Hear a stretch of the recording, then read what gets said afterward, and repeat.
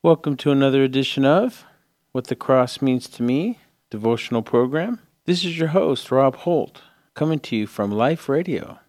It is good to be with you as we contemplate fresh perspectives on the meaning of the cross. I am not a theologian, but a photographer of over 30 years. And if a picture tells 1,000 words, then yes, I guess you could say I preach to the glory of our Creator by capturing and sharing what the Creator has created. My mission is to share the gospel through my imagery, the spoken word, and the written word. This radio program fulfills the spoken part, and the imagery utilized for this devotional are of a singular cross on a lonely hill shot over a 2-year period. The written word for this program is from a book I published about that cross collection. It matches 30 cross images with 30 original essays from a wide spectrum of Christian leaders sharing their insights on the cross. The book shares the same name as this program, What the Cross Means to Me. Each week we read one of the essays and ponder the wider meaning of the cross through the lens of Scripture. This week's devotional is the redemption. This is an image from the early days of capturing the cross collection, back when the entire hillside was covered with grass, or some might say, hay. The landscape imparts the feeling of late summer afternoon. There's a sea of grass at its max of about 3 feet high, with the calming amber yellow hue that you see in late summer, and there's a faint trail going around the left side of the cross. Why did I choose the name The Redemption for this image? Because the process of redemption is a mystery. To me, it's the mystery of faith. This phrase is common in some denominations. While the origin of the phrase is unknown, it means a lot to me, at least as faith relates to the mystery of redemption. The common biblical definition is someone being saved from a sinful state.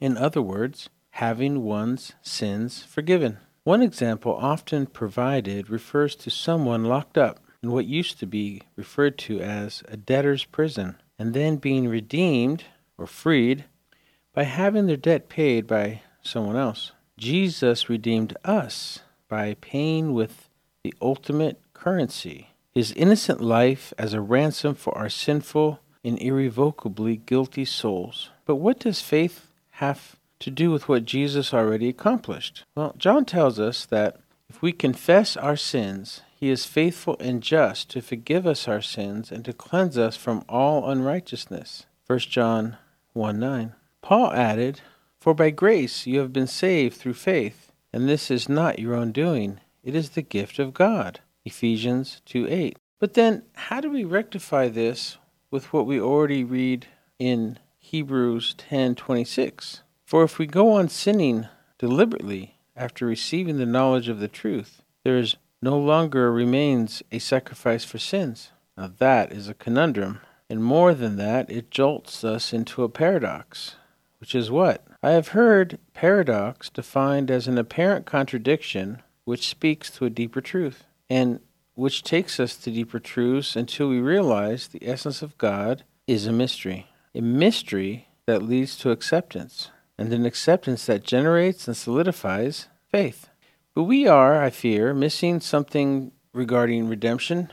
At least it seems that way from what I saw growing up, what I read in the Bible, and from what I hear from my time spent with God. You see, both my mom and dad were heroin addicts before and after I was born. My mom, who hit rock bottom after the state took me from her, reached out to God, simply asking, "If you are real, God, please change me." Today, God did, and she was, and my mother was a joy-filled woman of God ever since. My dad, who was in prison at the time, heard about this, and it sounded good to him, so he said the sinner's prayer, joined a group called the God Squad, and was released on good behavior early. But only a few years after his release, he said that same sinner's prayer hundreds, if not maybe thousands of times throughout the rest of his life. And yet, he seemed trapped in a cycle of chemical addiction, drugs and alcohol, leading up to the day he passed away. The mystery I can't fully get my head around is, why does one person say the sinner's prayer and never needs to say it or pray it again, and another is never really changed, no matter how many times the sinner's prayer is prayed? From my perspective, it could be boiled down to one equation. Redemption is a mixture of repentance and a personal reformation. And yet, there's a deeper mystery behind this equation, which is that regeneration is triggered by recognition.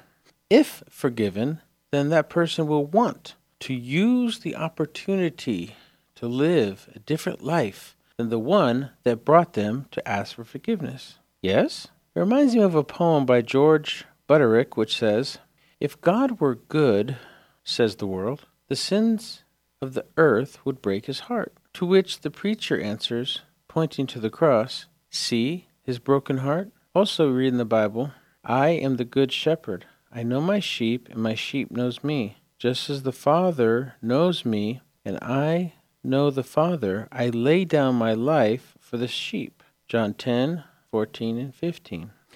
There are many who believe that this is precisely why Jesus died way earlier than the Roman centurions expected him to. Because Jesus was not killed, but he gave his life away with a broken heart.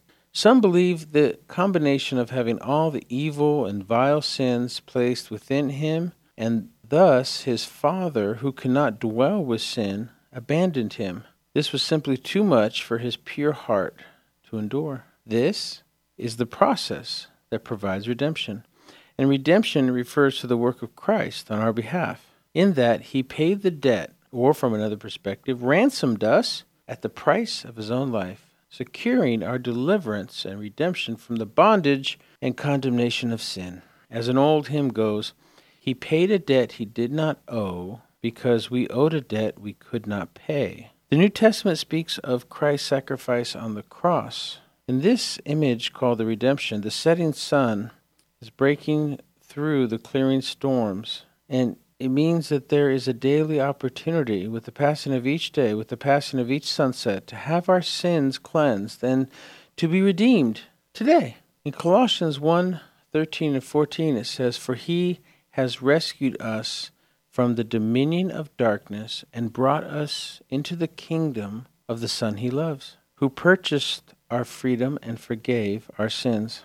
For those of you who are new to the program, I did not set out to shoot a cross. I found this cross that is the focal point of the entire collection a bit over a year after losing my wife to cancer. I was there holding her hand when she flatlined, and I tangibly felt God's hand take hers from mine. That experience afforded me a stoic peace in the midst of that storm. After the activities of the funeral and other related transition activities, I let the business fade away. I resolved to fulfill a day job and day job duties, but took my camera off the shelves each night, and I fell into a routine of chasing and soaking in every sunset I could. I felt like it was the closest I could get to heaven on this earth.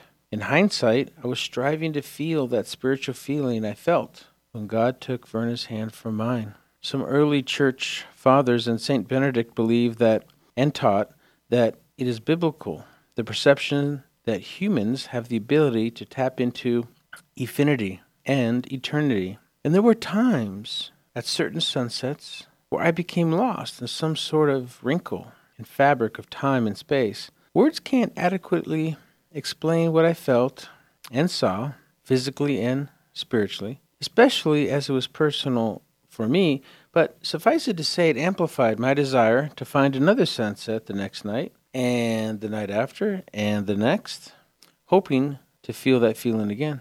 I fell into a chasing sunsets phase of my life, and it was the mode of living and shooting that led me to discover a new hill to shoot from, and that is when I found the 12-foot-high white wooden cross.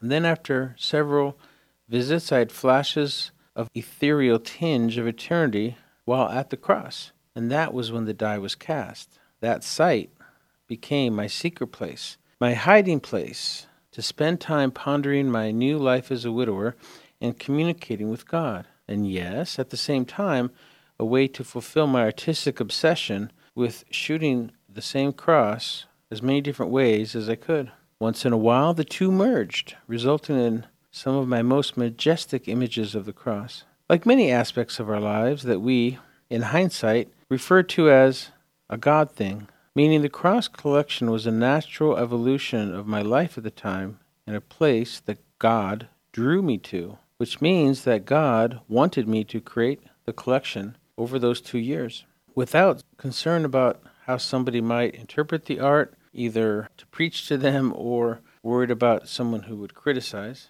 And when the school was completed, the school officials moved the cross, and I desired to share the collection, and I did so through a 20-piece 8x10 gallery show. Then somebody very well connected who visited one of my shows asked me what I planned to do with the collection. I said to make a larger format gallery show, maybe 16x20s instead of 8x10s.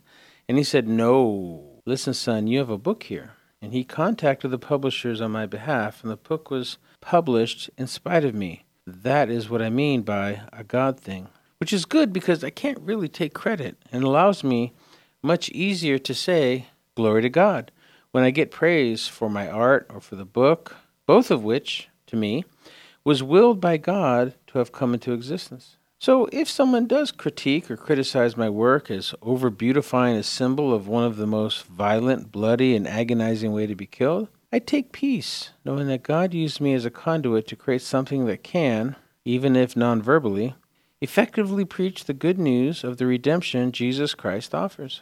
There's a quote, I believe it's from Ed Hinson, that states, "The cross is beautiful and precious because it stands for the shame and scandal that Christ suffered for our salvation." This devotional today causes us to look, to really ponder what Jesus went through to redeem us and to become our Savior. A series of events, when viewed comprehensively, leads me to believe that Jesus died a death worse or more painful, more inhumane than 99.99999% of the human race. As we will come to understand in this devotional, my comment is not hyperbolic.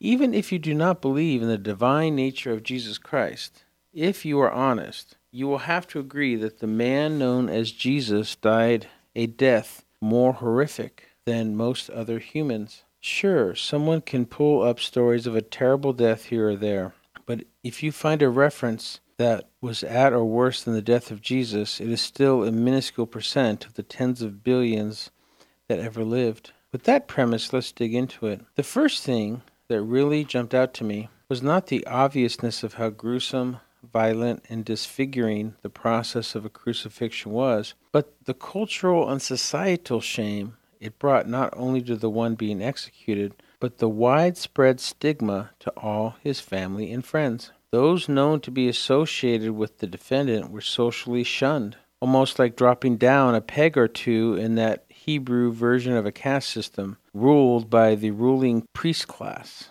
But that new knowledge did not impact me as much as when they taught us how the crucified were perceived as being cursed by God. Wow, cursed? I have to take a step back for this epiphany. Actually, I'm struck by two seemingly hidden heavenly truths not considered by me before, in both directions, back to the Garden of Eden and forward to the rapture. So let's see if I got this. God had to curse and to break the right relationship with his beloved Son to break the curse and restore the right relationship with mankind? Yes, and it is why Jesus is referred to as the second Adam. God had to, because of the sins of Adam and Eve, break his right relationship with them, cursing them, toiling and sweating over the fields for man, and the woman, Eve, there was to be pain of childbearing, as well as enmity with the serpent. Then he exiled them from the Garden of Eden. But now, to reverse this status, God the Father had to curse and exile Jesus, who was sinless, innocent, and holy, giving Jesus up to the worst execution by the Romans that could be inflicted on someone. Some might say that all we will learn about this devotional episode today, about the physical aspects of the torturous process of a crucifixion, was nothing compared to the utter horror, agony, and anguish of having all the sins of man across the span of history and into the future, all the most vile, disgusting, foul, nasty, unpleasant, horrid, dreadful, abominable, offensive, odious, unsavory, repulsive, repelling, wicked, evil, heinous, diabolical, fiendish, vicious, murderous, barbaric, cruel, dark, rotten, nefarious, monstrous, spiteful, and hurtful actions ever committed was placed on and in Jesus. It is simply unimaginable. But it makes sense now in the light of this new paradigm. Maybe it was not just a cultural and societal belief that the crucified were cursed by God, but maybe it was an actual part of the actual plan. As I mentioned, the Bible tells us that God cannot dwell with sin. God is holy, and God cannot cohabitate with sin. So God had to decouple from his Son to allow all the sin of the world to dwell in Jesus. We know this to be the case when it is reported that Jesus cried out, my God, why have you forsaken me?" Wow. So even those people who feel everyone, including God, maybe have abandoned them in their life, Jesus can say that he knows what it feels like because it actually happened to him. Jesus had the greatest abandonment, and more than any other human, because Jesus, the Son of God, was close to God the Father, and more than any human that ever lived from the beginning of creation, meaning the absolute anguish of being abandoned and then having the sin of the world placed in him is not only unimaginable, it is incomprehensible. This is why Isaac Watts, in one of his hymns, At the Cross, asks, why? Why did his Savior have to die like this? My answer is that it was the price of redeeming us. Now, this method of capital punishment was reserved only for the worst type of criminal, and that in the first century Hebrew culture, it was a stigma not only for condemned individual, but it was spread to the family, friends, and business associates, everyone who was a part of that person's life. The only comparable stigma I can think of in America might be treason, but of course we have a different culture in our country. This perspective provides fresh insights as to why the religious leaders, the Sanhedrin and the Pharisees, would accept nothing less than a crucifixion. Pilate, then Herod, and Pilate again offered alternatives to crucifixion, and I've often wondered why the Jewish leaders would not be willing to negotiate this point with the governing force occupying their land. The religious leaders wanted the following, the disciples, the followers, shut down, meaning they, the disciples of Christ, had the ability to share the message of Christ and therefore had to be eliminated. The leaders knew if that Jesus, their teacher, was stigmatized, then no one would want to be associated with them. It did not have to go to the full crucifix option. On a side note, if Israel were not occupied by the Romans during the life of Christ, then Jesus would not have been crucified, and he would not have been able to fulfill a prophecy, actually a number by several Old Testament prophets. As Caiaphas told Pilate, our law forbids capital punishment. When Pilate asked, why don't they just deal with Jesus their way? There was many ways they could have dealt with Jesus, but this was as much political as it was a commercial motivation. As the followers of Christ were growing, being baptized and forgiven, less people were needing the ruling priest class, meaning the people in that system would have to purchase a sacrifice from the priest or from the nearby merchants, a lamb or a pair of doves. And of course, the need for that lessened. The priest not only made a lot of money in this system, but an endless supply of free food from the excess sacrifices. And the followers of Jesus just kept growing. The arrival of Jesus on what we call Palm Sunday, in which the Bible says the entire city turned out to cheer and praise Jesus, entering Jerusalem, was a final straw for the Sanhedrin and the Pharisees. They not only wanted Jesus gone, but they wanted a stigma associated with Jesus, such that anyone following the teaching or theology of Jesus would also be stigmatized across society and their culture. Until I was working on this devotional, I had not thought of this aspect of why the religious leaders would accept nothing less than a crucifixion and a political assassination of the character of Jesus. But King Solomon in Ecclesiastes says that there is nothing new under the sun. which is why we may see ripples of that same tactic being used today. We also see in John 15:18-20, that Jesus said, "If the world hates you, keep in mind that it hated me first. If they persecute me, they will persecute you also." All that considered, Paul, who used to carry out more than just a character assassination of Christians, when he was Saul, would literally kill them. He gives a heavenly perspective after his conversion. When we read in Galatians 6:14, "May I never boast except in the cross of our Lord Jesus Christ, through which the world has been crucified to me, and I to the world." In other words, don't run from the tsunami stigma that the world assigns to you or to us, but duck dive right into it. It is all we have, and we should be proud that the thing that society uses to impugn us is the very essence of our faith. In our faith tradition, it represents how our divine entity, the Father God from before the creation of the world, as another part of the Trinity, lowered himself to the lowest of lows, physically, spiritually, and culturally, and became the only legitimate sacrifice for the sins of mankind and to redeem us. As we've focused on in previous devotionals, Jesus went even lower in the afterlife to the realm of Lucifer and emerging victorious with the keys of death, hell, and the grave. My point here is that this is the most torturously, horrifyingly, and violent way for a person to be killed. I know Christians who could not watch certain scenes leading up and through the crucifixion process portrayed in the Passion movie, The Passion of Christ. So allow me to keep the comments at a high-level description found in the Gospel. As I do, I'll let your mind imagine how truly brutal each step was. First, we see disrespect and shame as the religious officials, in John's account, slaps him in the face during the questioning. We see a mix of violence and shame in that they stripped him naked and placed a scarlet robe and flogged him with a whip that had lead and metal braided into the tips. They took a rod and they took turns striking him in the head while spitting on him, the latter being considered a source of deep shame, not just to be spit on, but to be spit on by a Gentile. Then they twisted a crown of thorns and forced it onto his scalp while mocking him as the king of the Jews. All of this leading up to Golgotha, when they outstretched his wounded arms and drove a huge nail the size of a railroad track stake into the section of the wrist at the bottom of the arm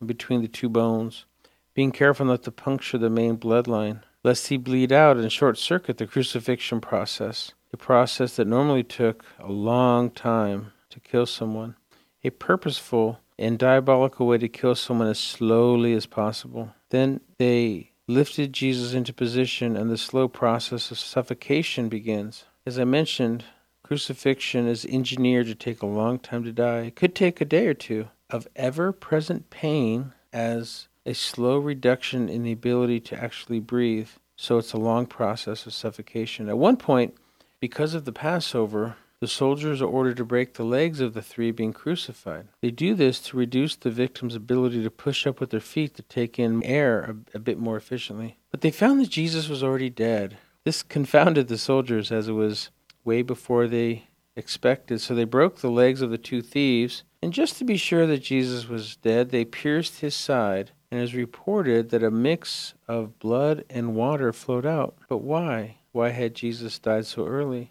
As I mentioned, Jesus allowed all the sins of mankind across the span of history, from the Cain killing Abel, and in the future to the Armageddon and rapture. He allowed all the worst of humanity into his perfect, innocent, and holy heart. Remember, the whole plan of salvation was for Jesus to live as one of us, to experience the plight, hunger, tiredness, pain, grief, and loss, and the temptations we face. And in the crucifixion, we see that it might be impossible for any one person to say that they had anything more painful happen to them than what Jesus experienced. Moreover, when Jesus took all the sin of the world, no one can say that Jesus would not or cannot know what they went through or are going through. And to those who feel abandoned, even by God, Jesus knows intimately that the absolute hopelessness of that happening, because it happened to him. So if you are still alive, then you have not been truly abandoned by God, even if it feels like that at times. And it means that there is nothing you have gone through or will go through that Jesus has not already gone through for you. And through all Jesus went through, which is the point of this devotional, is that Jesus kept a meaningful purpose and resolved demeanor. To go through that much pain and agony and still have the cognitive and empathetic attention for the eternal souls of those involved in killing him, when he said, Father, forgive them, for they know not what they do. If it wasn't that I knew that Jesus was also 100% divine to his 100% humanity, it would be simply unbelievable that a man in that situation would be so concerned with forgiving his executioners. This is the point of the redemption devotional today. Jesus did all of this to redeem us. As we just learned, it is a very high and painful price to pay to divert us from the path of hell we were all on. And Jesus was fulfilling the prophecy from the prophet Isaiah. Quote, But now, says the Lord that created you, and he that formed you, fear not, for now, says the Lord that created you, and he that formed you, I have redeemed you. I have called you by name. You are mine. Isaiah 43:1. If you are a Christian, have you been living in this redemption perspective? If not, I suggest you meditate on the paradigm of the cross. Why? Because it removes all possible fear, doubt, and insecurity. It allows you to choose God's will without overthinking it, knowing that the truth of the gospel is that the worst case result of any scenario is the best case outcome for us, God's children. Go, live in that perspective today. If you have not accepted the incredible sacrifice made for you yet, then I suggest you contemplate what he did for you. Read the crucifixion accounts in the Bible. Watch movies like The Passion of the Christ or The Chosen.